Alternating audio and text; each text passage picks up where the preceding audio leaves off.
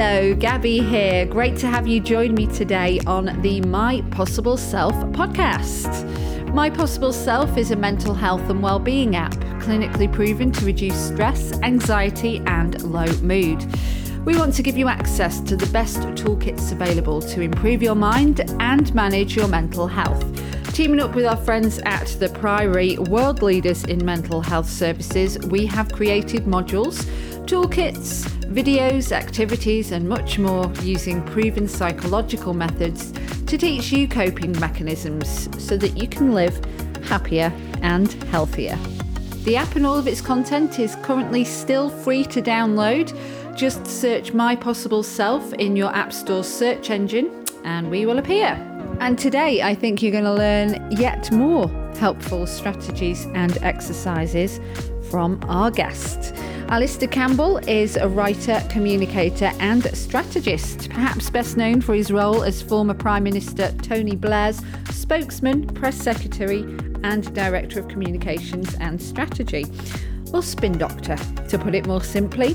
Alistair co-founded the all-party campaign Equality for Mental Health, which secured an extra £600 million for mental health services in the UK, and he is an ambassador for several mental health charities. More recently, you might have spotted him on Breakfast TV presenting Good Morning Britain next to Susanna Reid. Alistair's autobiographical book, Living Better: How I Learnt to Survive Depression, is his honest, raw account of Alistair's lifelong struggle with depression and how he's learnt to deal with it. And he's going to share some of his findings in our conversation today. Alistair, I just wanted to say from the get-go, thank you for doing this. You're a person in the public eye, I'm sure, very busy. We haven't launched the podcast series yet.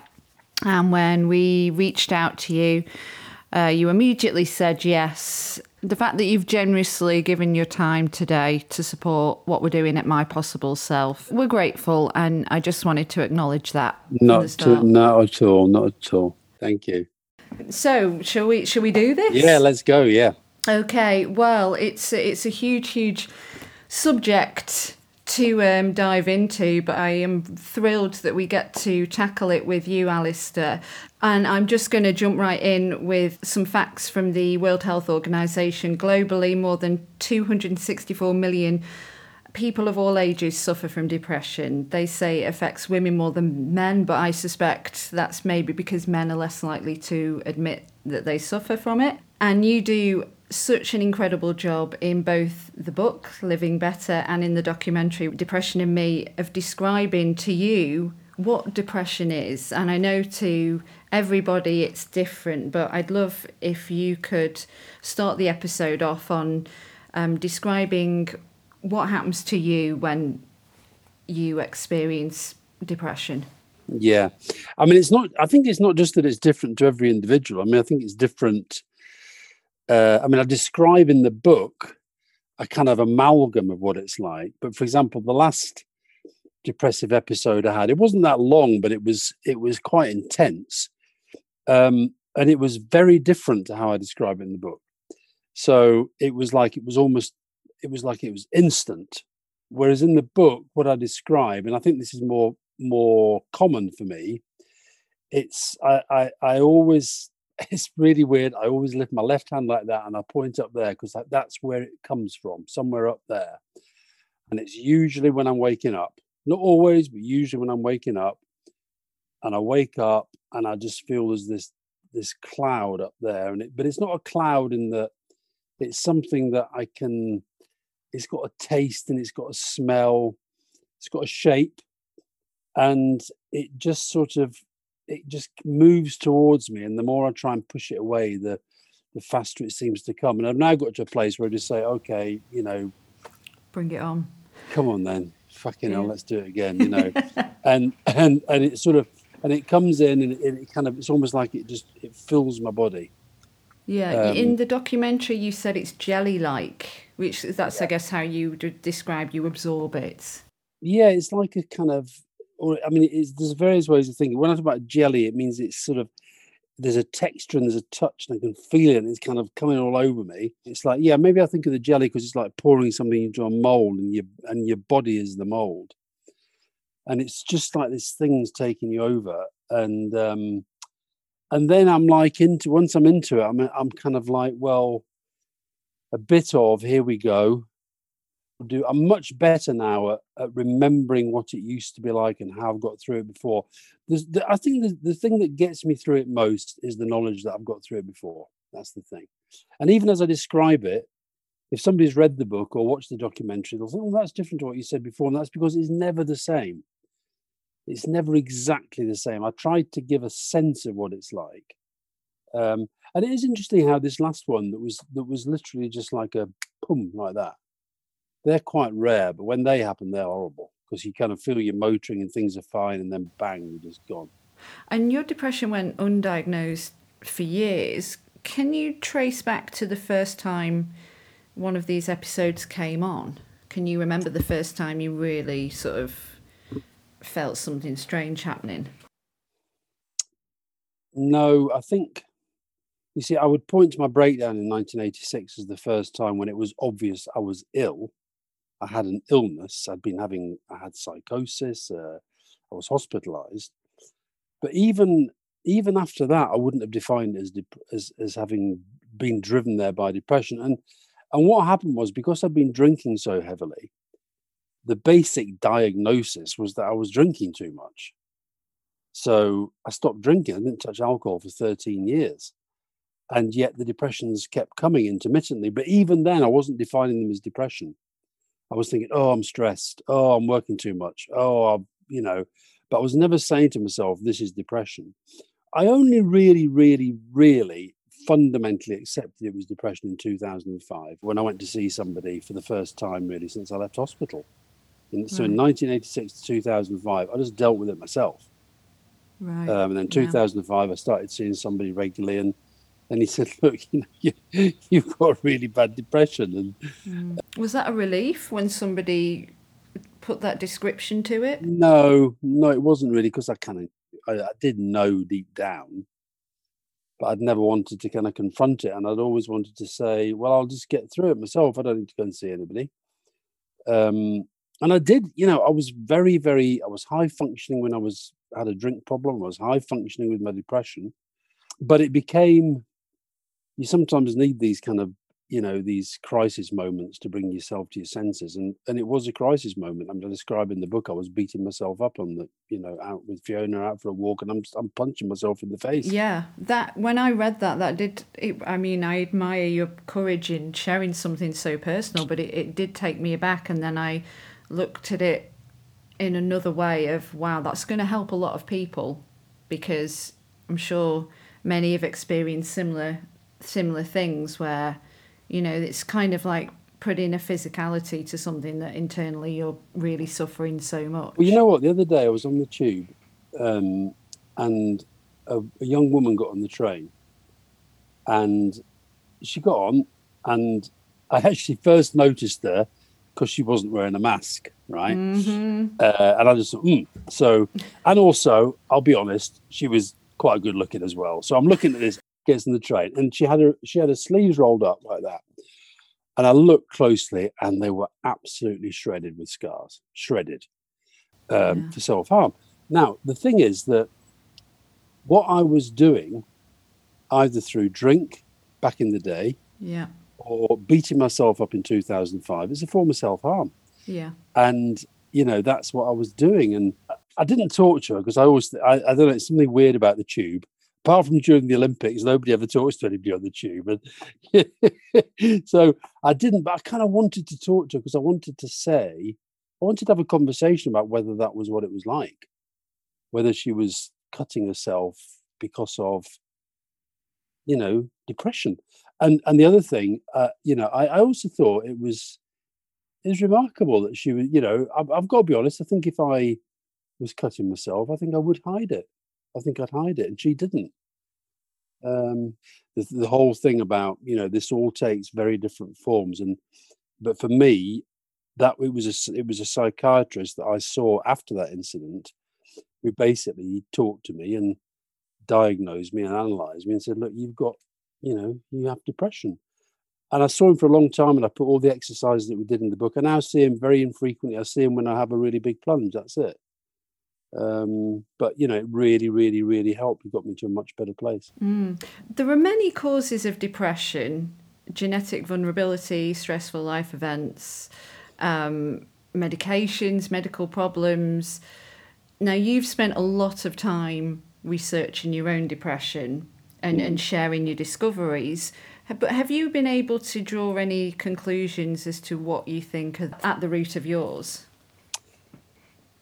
Not conclusion that I can say, like when I was a teenager, I broke my leg and my arm several times doing various things. And I can say, there you go. Yeah, I'm a bit delayed. I broke my wrist in 2 places recently. Oh, sorry about that. But I know that when I broke my leg the first time, it was because I was playing rugby and that bloke went into my leg at the wrong time, at the wrong angle, and broke my leg. The next time I broke my leg, it's because I was messing about on top of a tractor and I fell off and I broke my leg. And I'm 100% confident that's a firm conclusion. With my depression, the short answer is no. But I think there are things that I'm more confident that I can at least say maybe are part of it.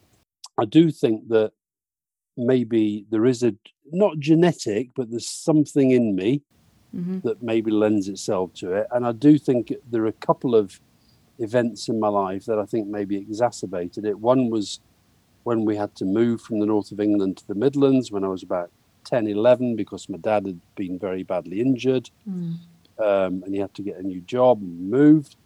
And then I think the second really big kind of event that had a massive impact on me, that may have had an impact on my mental health, was my brother being diagnosed with schizophrenia. This is Donald. Yeah. Now, I don't know that, right? But I think it's possible. It's certainly, and it's interesting, when I wrote the book, I sent it to because it's all very personal about me and about Donald, about my parents and everything else. I sent it to my sister, who's the only one of us still alive, and to see what she thought. And she said, it's really interesting what you say about, the impact of Donald, because I don't know if you remember, and of course I hadn't remembered. I don't know if you remember, she said, but I had all sorts of eating disorder issues after he got diagnosed. Now, I remembered she'd had eating issues, but I hadn't remembered that they'd come on the back of that. And I thought, that's interesting. So, like I said, firm conclusion, no, but some suspicions, yes. And I think it's interesting when you look at things like alcohol, for example. So my mum's side of the family is virtually teetotal, right? Just, they don't drink. And my dad's side of the family, Hebrides, bagpipe culture, quite a lot of drinking going on. So I've got a chapter about my cousin who took his own life, and he had alcohol problems. And there's I think both my brothers at different point had addiction issues, and so you kind of think, well, maybe that's a part of it, but I don't think you can say that's it. That's the reason. Yeah. So no, I've researched less the causes than the possible ways of dealing with it. I think that's what I've looked into more deeply. Just going back to Donald, you credit him or his mental illness as the real reason that you became so passionate about the issue of mental health. And I really liked or appreciated the fact that you highlighted in the book that he was an expert on living a good life with severe mental illness. And I thought that was a really important thing to say and an important message to say. And he kept a job for, I think, most of his life and was clearly loved by everybody in his network. And I really did enjoy learning a little bit about your brother Donald. Yeah, well, I'm glad about that. I think that he wasn't. Look, if you knew him, he was an extraordinary bloke. I mean, I say we come from quite a large extended family, and I think if you had a vote of who was the favourite cousin, who was the favourite nephew, he would have won it by a mile, right? He had way more friends than I've got. He was a very good musician. He had his own flat. He drove his own car. He held down the job. He was married briefly, but it didn't last very long. And his doctor once said to me, he said, I've had so many patients with schizophrenia, but I've had nobody quite like Donald. I won't say he didn't let it get him down. It did get him down, but it never got him down to the extent that he couldn't always think of something positive to do and to say. So yeah, he was extraordinary, and he was quite a positive advert for living with schizophrenia. You know, he was and the music thing's interesting. I mean, I played the bagpipes. He was a very good player. He was Glasgow University's official piper for 27 years. Yeah, your neighbours must have loved you. Don't make neighbour jokes about bagpipes. Okay, sorry. My neighbours love my bagpipes. Okay, I'll tell you that now. Then I give you her phone number, and she complains if I don't. Hey, play. I believe you. But Donald, I sometimes wonder if Donald's obsession with the bagpipes, which it wasn't obsessed. He was obsessed. When he died, my sister and I were clearing out his house, his flat, and I mean, he was a hoarder. We found kilts galore, sporrans galore, practice chanters. That's a practice chanter, dozens of them. Wow. He had about 10 sets of bagpipes. I mean, he was obsessed with the bagpipes. But I wonder if a part of it was he was making his own noise because he had the noises in his head a lot of the time, you know. And but it gave him purpose. Music gave him purpose. And it is a great form of therapy as well. I was for a year a music therapy volunteer at a children's hospital in Nashville. Yeah, I do think it's one of the best forms of therapy out there, making music, listening to music. While we're still on the subject of your family and family members, you did dedicate a whole chapter of your book to your cousin who you tragically lost to suicide. Again, I go back to this word of bravery. You admitted that you have suicidal thoughts from time to time. And so I wonder, I guess, and I know we have to be careful with wording, but in terms of like messages with anybody who is either struggling themselves with suicidal thoughts or perhaps they've lost a loved one through suicide, do you have any words of comfort that you could offer from your own personal experiences? I guess on the suicidal ideation, funny enough, I had it in this last episode quite badly. One of the things that gets me through it now a lot better is the fact that I'll tell Fiona straight away, which I never used to. And that's that might sound like I'm putting the burden on her, but I'm not really. I am in a way. I'm sharing it, but also it just helps to do that. So I wouldn't, whereas what I'd do before, I literally did just never tell anybody. I'd deny anything bad was going on at all. And I think the other thing I'd say is the reason I wanted to write that chapter, and I didn't write that chapter without showing it to his family. He's got a widow. He's got 3 children who are now grown up. That would have been a granddad. He's got grandchildren now. He died in 2000, so it's 21 years ago now. Part of the motivation was I can't stand it when on the back of somebody taking their own life, people will say, "Oh, it's so selfish to do that. Such a selfish thing to do." Right? Didn't they think about the people they were leaving behind? And I'm convinced, I don't know, but I'm convinced that Lackey would have thought he was making life better for the people he was leaving behind. Because that's what I think when I'm having those thoughts. I'm thinking Fiona would be better off without me. The kids would be happy if I wasn't here. The world would be better if I wasn't here. You have those thoughts, and as they're happening, they're real. And so I wanted to write it as a way of saying to them, and I'm really, they've all said in their different ways, it's kind of helped them to think that that's the case. I think anybody who's been through that, the only way to get meaning from it is to understand that their illness was such that the person who takes their own life, their illness was such that part of them, I'm absolutely convinced of this, was doing it for the people that they loved. They didn't want to be a burden anymore. They didn't want to, so that they're not words of wisdom and they're not words of comfort, but I think it's important that we understand suicide is the ultimate in mental illness. I talk in the book about my depression scale. One is, out of control mania, when you think you're Superman, you can fly off buildings, and 10 is suicide. Now, I've been 2 to 9, right? And having that scale helps me have that as my parameters. I'm never going to go 1 because that's really, really dangerous. I hope I'll never go 10. So when I'm 9, part of having the scale is right. I'm right at rock bottom here. How do I bring myself back?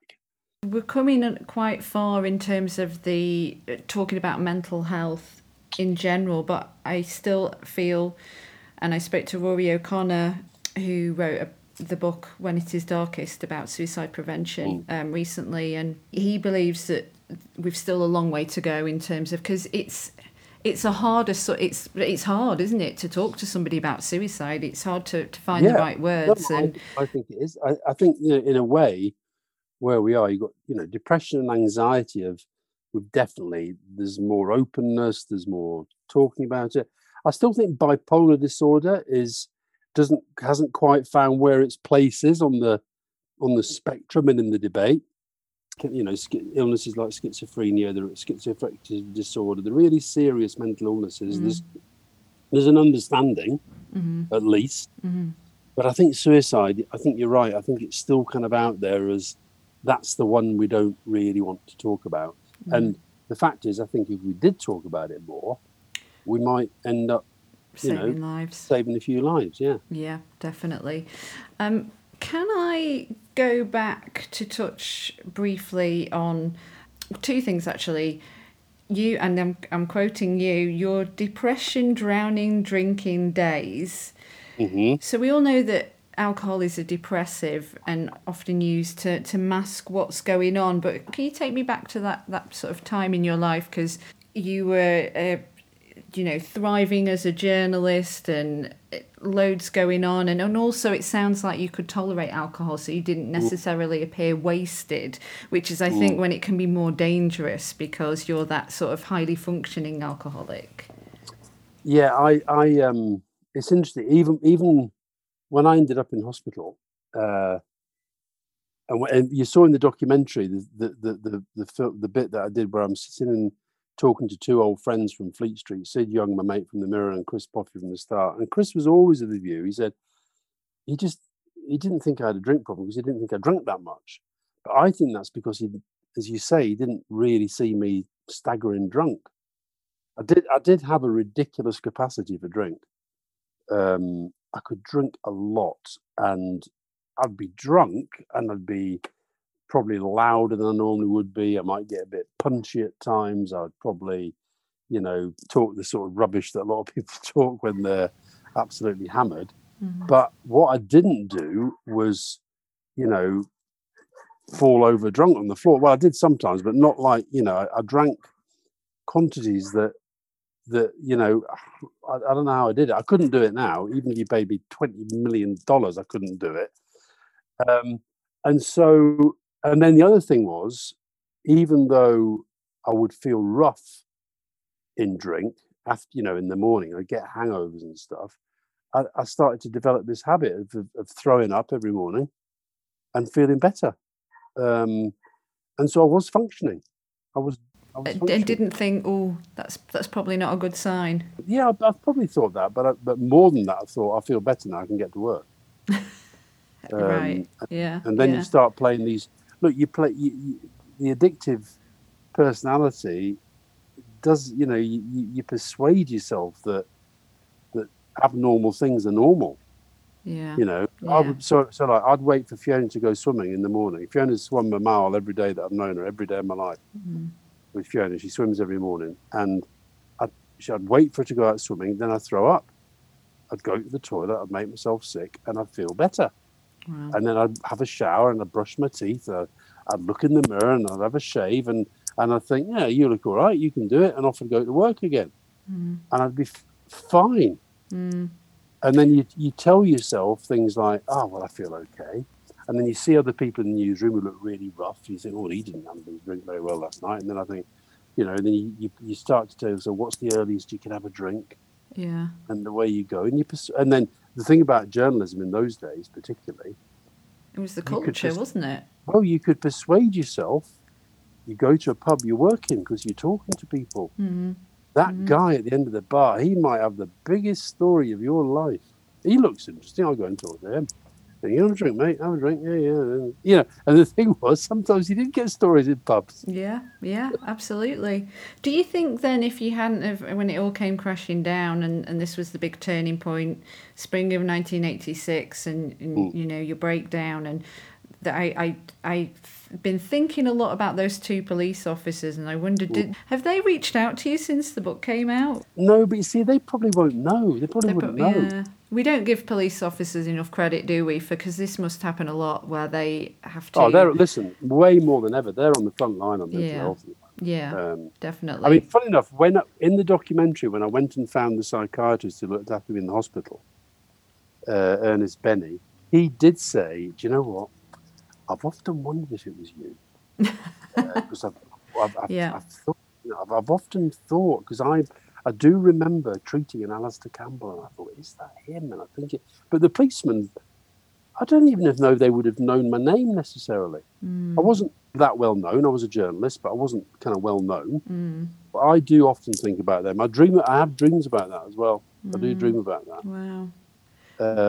So yeah, they were the ones who basically saw I was not well and handled me well enough to get me into a police station and then get me a doctor. Yeah. The conclusion that you came to at the time with your doctor was maybe I should stop the drink, because you'd been drinking heavily the night before this. I'd been drinking heavily for a long time. Yeah. Hitting rock bottom, experiencing such an intense psychotic episode, being forced to confront your demons, looking at this from the positive side, the amount of empathy and humility you have for others, and the pioneering work that you're doing in the mental health space. Are you pleased that it happened? Maybe pleased isn't the right word, but are you glad it happened? And do you think you'd still be drinking if it hadn't have gone to such a dark place, to those levels? I mean, am I glad it happened? I mean, yes and no. I probably am, actually. I think intense experience is quite a good thing, as long as you can learn from it. And it was incredibly intense. It was an incredibly intense experience. And I did learn a lot from it. I actually think that to some extent, I was misdiagnosed no, I wasn't misdiagnosed. That's unfair. I think I put too much of the emphasis in my recovery on the drink, as opposed to the depression. And I thought, as long as I sought the drink, and as I say, I went 13 years without touching it, as long as I sought the drink, I'll be fine. Did that help when you quit drinking? It helped, but I don't think it was the only thing. And I think it meant that maybe I didn't look at the other stuff that was going on that was bringing on the depressions, which is what was making me drink. But I am glad that it happened, because I sorted myself out. A lot of things happened. Fiona stood by me when a lot of women wouldn't. She got pregnant a year late, not long afterwards. Now, I actually wonder whether the kind of sheer volumes that I'd been drinking had been having an effect on that, and that maybe that's why she hadn't got pregnant before that. I then think, though, but hang on a minute, what bet she got pregnant when I had still been drinking? Yeah. What would I have been like then? Then when we did have Rory, our first son, I stopped smoking as well after that, not long after he was born. So that was another good positive. I went back to my old job. I left the job that I was doing when I had the breakdown. I went back to my old job, and that was where I rebuilt my career, really. So a lot of good things came from it, no doubt about it. And things like, my first novel really was about, it was a way of expunging the breakdown in a way. So I think, and the documentary and the book, the depression book and everything else. And thank you for saying the nice things you do about the campaigning and the advocacy work I do. I wouldn't be doing that if it wasn't for my experience and Donald's experience. I wouldn't be doing it. So I think good stuff does come from it, yeah. really enjoyed reading about when Tony Blair asked you to come and work for him, and you had. I didn't smile at the fact that you hesitated because you were concerned for your own mental well-being, but the fact that he ambushed your holiday, the way you described it, it did make me smile. But what I thought was amazing, and especially of that time when we weren't talking about mental health like we are now, was that you put all your cards on the table and you told him exactly. You gave it to him straight. You said, "This is what happened to me." And he seemed to take it on and be like, if it's okay with you, it's okay with me. And Yeah, and yeah. I don't even think now enough employers are giving that safe space, or maybe handling it the way Tony did back then. No, I think look, you got to remember that we knew it wasn't like it was a job interview with somebody that didn't know me. I mean, he knew me very well. Yeah. And I think what it was, he was a bit like my boss at the Mirror, Richard, who took me back. He wasn't judging me, but he wasn't basically saying, well, that's who you are. I think what happens with a lot of people who get mentally ill, the people think, well, they're the mentally ill one, right? And that was the other thing that Donald was so lucky with. His Glasgow University, they never defined him as a schizophrenic. They defined him as the guy, he's the piper, he's the guy who works in the security department, and he has schizophrenia. And that means sometimes we have to deal with him a bit differently to how we deal with the others. But that was it. Yeah. That wasn't the defining thing. And I think I think it was I say in the book that there was when I was telling him about, then I started hearing voices. I had bagpipes over here and brass bands here, and Elvis Presley was singing here. ABBA, I'm glad they're back. They were in my break. All right. All that was going on. And he did look a bit kind of, oh my God, what am I doing here? But then he said, I'm not bothered if you're not bothered. And that was it, So, and I think that is how we should be. We shouldn't define people by an episode or an illness. Yeah, I agree. And I've struggled in the workplace particularly, and with my mental health. And I think of a couple of occasions where I didn't find my bosses were sympathetic enough. There was a kind of like, get on with it kind of thing. It was like that's still very, very, very, very common. Yeah. Very common. And but the truth is, during the period that I was working for Tony, I didn't I did have that discussion with him, but thereafter I wasn't advertising when I was feeling really crap. But people who know me, people around me, they knew. But here's the other thing. I think you talked about whether I can look back at the breakdown as a positive thing. I think with my depression, I think a lot of the best work that I did, either in politics or since then, whether it's campaigning or writing or making films or whatever it might be, a lot of the best work I did came when I was either going into a depression or coming out of one. A lot of the best stuff that I did in terms of, writing strategy papers or writing speeches for Tony, whatever it might be, a lot of the best stuff I did it when I was either on the plunge or coming back out. Wow. Yeah. I know that because I can track the moments when I was really on it. Speaking of strategies, these are very different ones, but the tools and techniques that you shared in the book that work for you, I think one of the popular ones, or the most popular one, is the jam jar. Mm-hmm. So could you kind of give our listeners a quick rundown on is that the actual jam jar? That is my jam. Well, the actual jam jar that I drew myself. What happened was, when I was doing the documentary, I went to Canada to interview a fabulous woman called Janine Austin about genetics. She's a geneticist. She's a genetics counsellor. But we got chatting, and she told me she's also gets depression, and she's the one who gave me the jam jar, which, as you now realised, sits on my desk, and I travel with it, and it's just a little tool that I use now. But basically, what she said was, look, down the bottom of the jam, think of your life as a jam jar. Down the bottom is the sediment. That's your genes, nothing you can do about it. And the rest of the jam jar is your life, and it fills up with good and bad. And most of the time, we're coping, just about. When we can't cope, the lid explodes off the jam jar, and we're ill. And instead of trying to undo everything in here, we should be trying to grow the jam jar so as we can put more life into it, right? And so I woke up in the middle of the night. Gabby, don't get too upset by this, and it's a bit phallic, okay? Okay. So that I got up, and that is what I drew. Oh my word, it really is. It is, isn't it? But it started just with the bottom bit, which is Okay. the sediment down here, and that's life. And then this is the stuff that I've added to it. Yeah, yeah. FFF, Fiona. So this is basically me saying these are the things that work for me, either to stave off depression or to deal with it. FFF is Fiona Family Friends. Really work on your key relationships. MA, meaningful activity. And for me, that's work. It's got a dotted line. Above the line is work. You've got to make a living. But just as important is the work that changes the world. Then it's sleep, diet, exercise, which I never used to take seriously, but now I'm obsessed about all three. BFC is Burnley Football Club. Yeah. Music, and that is music that I play, like my bagpipes, but it's also music that I listen to. Yeah.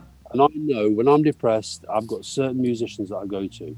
I go to Jack Brel, I go to Edith Piaf, I go to ABBA, I go to Elvis, I go to the Four Seasons, I go to Motown, I go to Diana Ross. I know that, and it might make me sadder for a while. It might make me sadder, but the other thing, here's a little tip for you when you're in a bad place. Listen to music, not the news. Read books, not newspapers. I do that, okay? And then I'm into thematic stuff, creativity, curiosity. And then over here are the things that you can add. So I've got a new bike, right? My new bike's now part of my jam jar. We've got a new dog. Our dog wasn't born when I did this one, but now Sky's in my jam jar. And then what's interesting is medication and David, my psychiatrist, they're like almost add-ons. Right. They're the last thing I put in my jam jar rather than the first. Yeah. And so, so that's it. So it's just the thing that when I feel now, when I'm going into a plunge, I think, okay, right, go and say something to Fiona that's nice. Do some work, try and do some work, do some exercise, even if you feel like shit. And the thing is, you don't have to run a marathon. I've run marathons. But actually what I'll do when I'm feeling really low, I'll think, right, what I'll do is I'll walk to the front door. I'll open the front door. I'll run to that tree at the bottom of the road. I'll run to the next tree. Then I'll run to the next tree. Then I'll run to the next tree. And that's how I do it. I just do it these, I don't set myself big goals and all like that. I set myself very little ones. Step by step. You've touched on this already, that you've devised my mental health scale. And then I just want to plug the My Possible Self app. I don't know if you've had a chance to look at it, but we've got something called... Yeah. Ah, okay. What did you think? Yeah. Well, it's a very similar approach, isn't it? Yeah. The mood tracker is by far the most popular thing on the app. Yeah. And I think all of this stuff is good. And it's like, my people think I've got my depression scale the wrong way around because, 1 is manic and 10 is suicide, as I said earlier. And maybe it is. Maybe I should kind of flip it around. But that's just how I've always had it. I track my mood every morning when I wake up. I say, how do you feel? I just have a little conversation in my head every morning when I wake up. Where are you? And as long as I'm 3-4, if I'm 3-4, I know it's going to be a good day. If I'm 2, I've got to be very, very careful. If I'm 2, I'm getting really manic. I've got to be careful. If I'm 5, I'm okay. If I'm 6, I'm starting to worry about going down the other end. So it's just a way of me then saying, okay, that's where I am. And then I go to this stuff and I try to use it. I think it's what works for you, the individual, and something that I think is specific to you is when we talk about mindfulness, I think most people think of things like yoga and meditation, and for you it was staring at a raisin. Oh, yeah. I mean, look, I've got to tell you, one of the many, Fiona and Grace, my daughter, are obsessed with yoga. I've never done yoga in my life. I don't think I can. Oh, you're missing out, honestly. It changed. I discovered it over the pandemic. Right, okay, well, I may be, but I've just decided one of my running themes with Fiona, she got a thing on her door downstairs as doing yoga, keep out. And I've got this thing now where as I walk by the door, I go, yoga is destroying the planet. I know, it's terrible, isn't it? I don't mean that. I don't mean it, but I just, but like, give me an example, right, where you say it's about what works for you. Yeah. So I've discovered, and it's now in my jam jar, I've discovered in the last couple of years, I really love cold water swimming, right?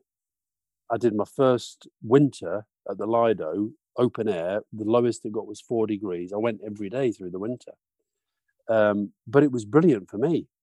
Yoga, brilliant for you. Yeah. So but I would put those down as exercise. I put them down as exercises, what we do that works for us. Now, listen, the truth, I'll be honest with you about yoga. I'm just embarrassed because I can't, I'm the most unsupple person you've ever met. You see, Alistair, that's the ego getting in the way. I know. Who'd have thought I had an ego? Who would have thought that? Well, I mean, it's all as well it's about the chemistry of finding the right teacher. And I think that's why in the past I'd tried and been unsuccessful. And then during the pandemic and being stressed at work, I needed something that took me out of my own head. And I thought, do you know what? I'm going to give this another go. And then I just happened to fall upon the right teacher. Well, listen, that's good. And both Fiona and Grace absolutely swear by it. Absolutely swear by it. And just, talking about chemistry and the right teacher, I want to segue that into finding the right therapist or psychotherapist. And I think you would agree that's very important, and bringing it back to the overarching theme of this discussion, depression. And when you do you value talk therapy as well? Do you find that really helpful? Because some people find it hard to open up. Well, it is hard. I mean, it can be hard, but I think it's about finding the right person. I'm sure of that. And that person doesn't always have to be a medical person. Sometimes it's just finding the right person. It might be a friend, might be a family member, might be a colleague.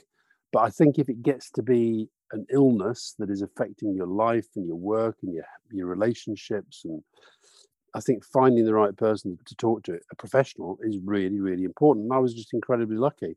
Well, I had a very good experience with a psychiatrist back in my breakdown. He was really good.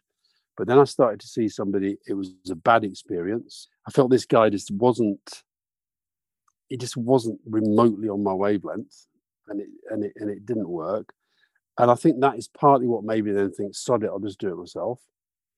But the guy that I found in 2005, everything's about relationships in the end. He was already the psychiatrist to one of my closest friends who was already seeing him and who was really worried about me and who'd been saying to me for ages, I want you to come and see this guy. And I said, no, I'm fine. So when we had the incident, bang, bang, bang on the heath, beating myself up, I phoned him afterwards. I said, listen, I want to see this guy. And I saw him, and that was 16 years ago. And I saw him very intensely for quite a while, quite a few years. And now I see him very, very occasionally, because I feel I'm in a better place, and I feel all the stuff we've done together has helped us get to a better place. And yeah, the raisin, the raisin's weird, isn't it? A little. I mean, I like a raisin for sure, but no, but it was this thing about I'm not a mindful person in that it's hard. My mind's always. Well, I'm always off to the next thing and the next thing, the next thing. But I found myself doing that, and it really worked. He basically said, just look at a raisin in your hand, roll it around your hand, and let your thoughts go where they go. And, in the book, I say they went into this incredible place where out of looking at the raisin, I sort of had this, wasn't an epiphany, but it was about know your place in the world and try and be happy with it. That raisin has a place in the world, and it's amazing. And when you look at it, and it's got all these contours, and it looks different in different angles, and then you think about where did it come from and where's it going to go. And I mean, I didn't eat it. Is it in a jar somewhere? Is it in the jam jar? Not in a jar. No, I did. I don't know where it is now, but I kept it for quite a long time. Yeah. Yeah, no, again, what works for you is brilliant. And it's really hard with if you have like monkey brain, to actually be present and not be sort of panicking about things that are in the past or worrying about what's going to happen in the future, to just be in the moment. It's unsettling, I think, sometimes. Yeah. And I actually think, so that was like the raisin thing that really kind of, for that moment, for some reason, sort of worked. But actually, when we talk about music earlier, sometimes for me, it's listening to music or it's playing music. Yeah. I'm totally in that. That's all I'm thinking about. Yeah. Nothing else is happening. Yeah. And that's hard. If you've got a very busy life and a busy mind, very hard to get that sort of sense of still and calm. And to be honest, we get a lot of it in sleep, but I have very lively sleep. I have a lot of dreams, and I have a lot of stuff going on when I'm asleep. Do you still take sertraline? I do, yeah. I take it myself, and I found it to be a complete game changer. I've been on a lot of different medications on and off, and put it this way, I've been on it now for 6 years, and I'd worry about coming off it. So yeah, it's definitely helped. Yeah. Definitely. But now in the documentary you saw, I met the woman Joanna Moncrief, who's against medication as a kind of the way to deal with this stuff, and she said, look, I think it's because you're older, you're wiser, you've got a different lifestyle.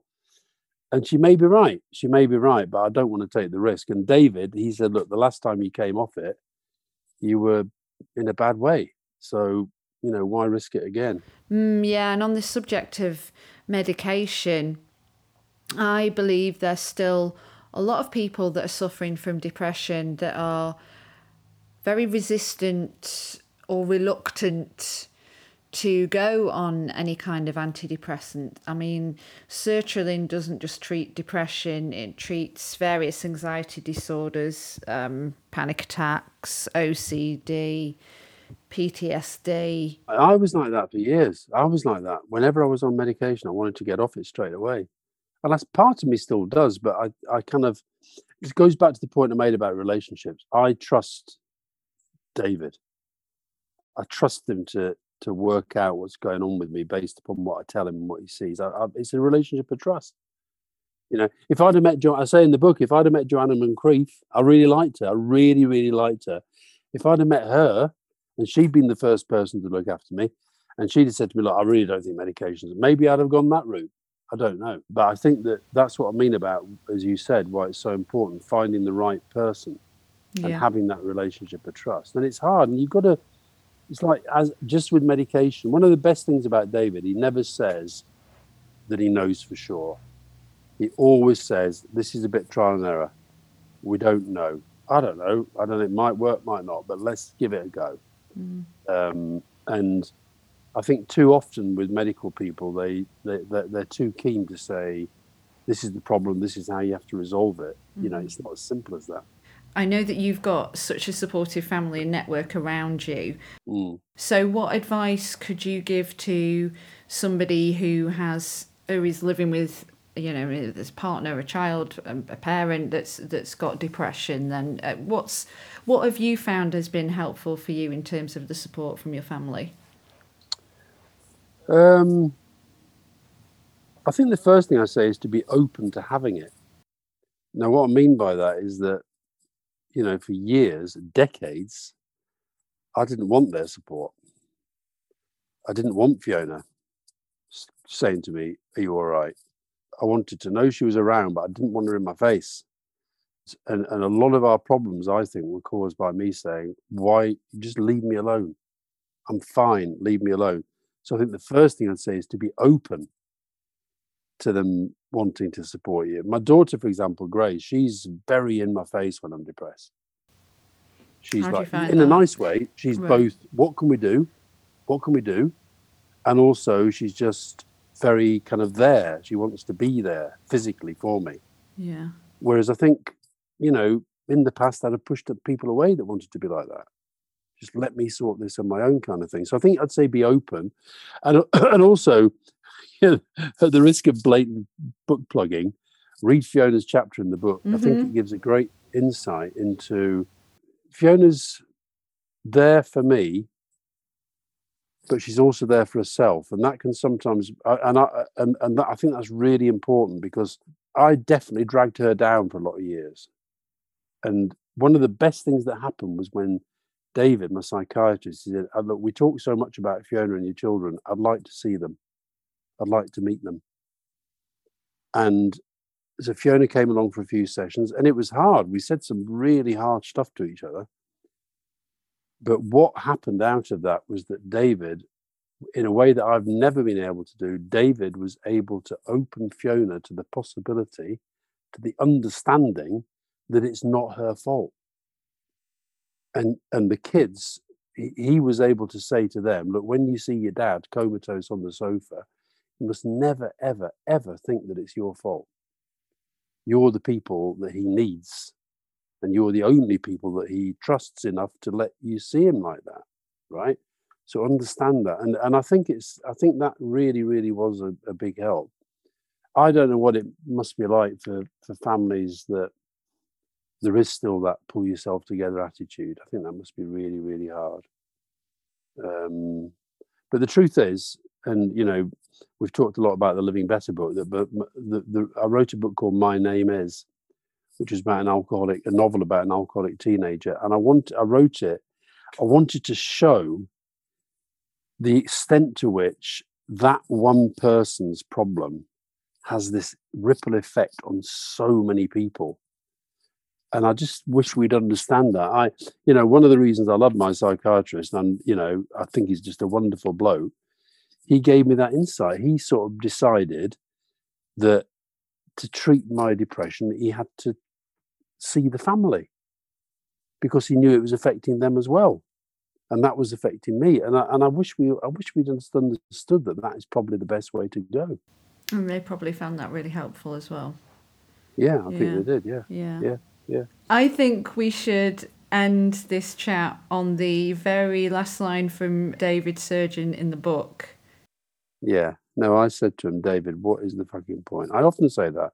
That's what I feel when I'm very depressed. What is the point of living? So I said, what is the point? And he said, the point of what? I said, the point of life. He said, the point of life, Alistair, is to live it. Brilliant. What a pleasure it's been to chat to you today, Alistair. Thank you so much. All right. Listen, lovely to talk to you. Take care. He doesn't mince his words, does he? Thanks again to Alistair Campbell for a fantastic and very honest conversation about his journey with depression. And a big thank you to you for joining us today on the My Possible Self podcast. If you don't already follow us, we are at My Possible Self on Instagram and Twitter, and I've been at Radio Gabby. Every Tuesday from here on, we are going to release a new episode of the podcast, so make sure you subscribe to us in the usual podcast places. Until next time, thanks for listening.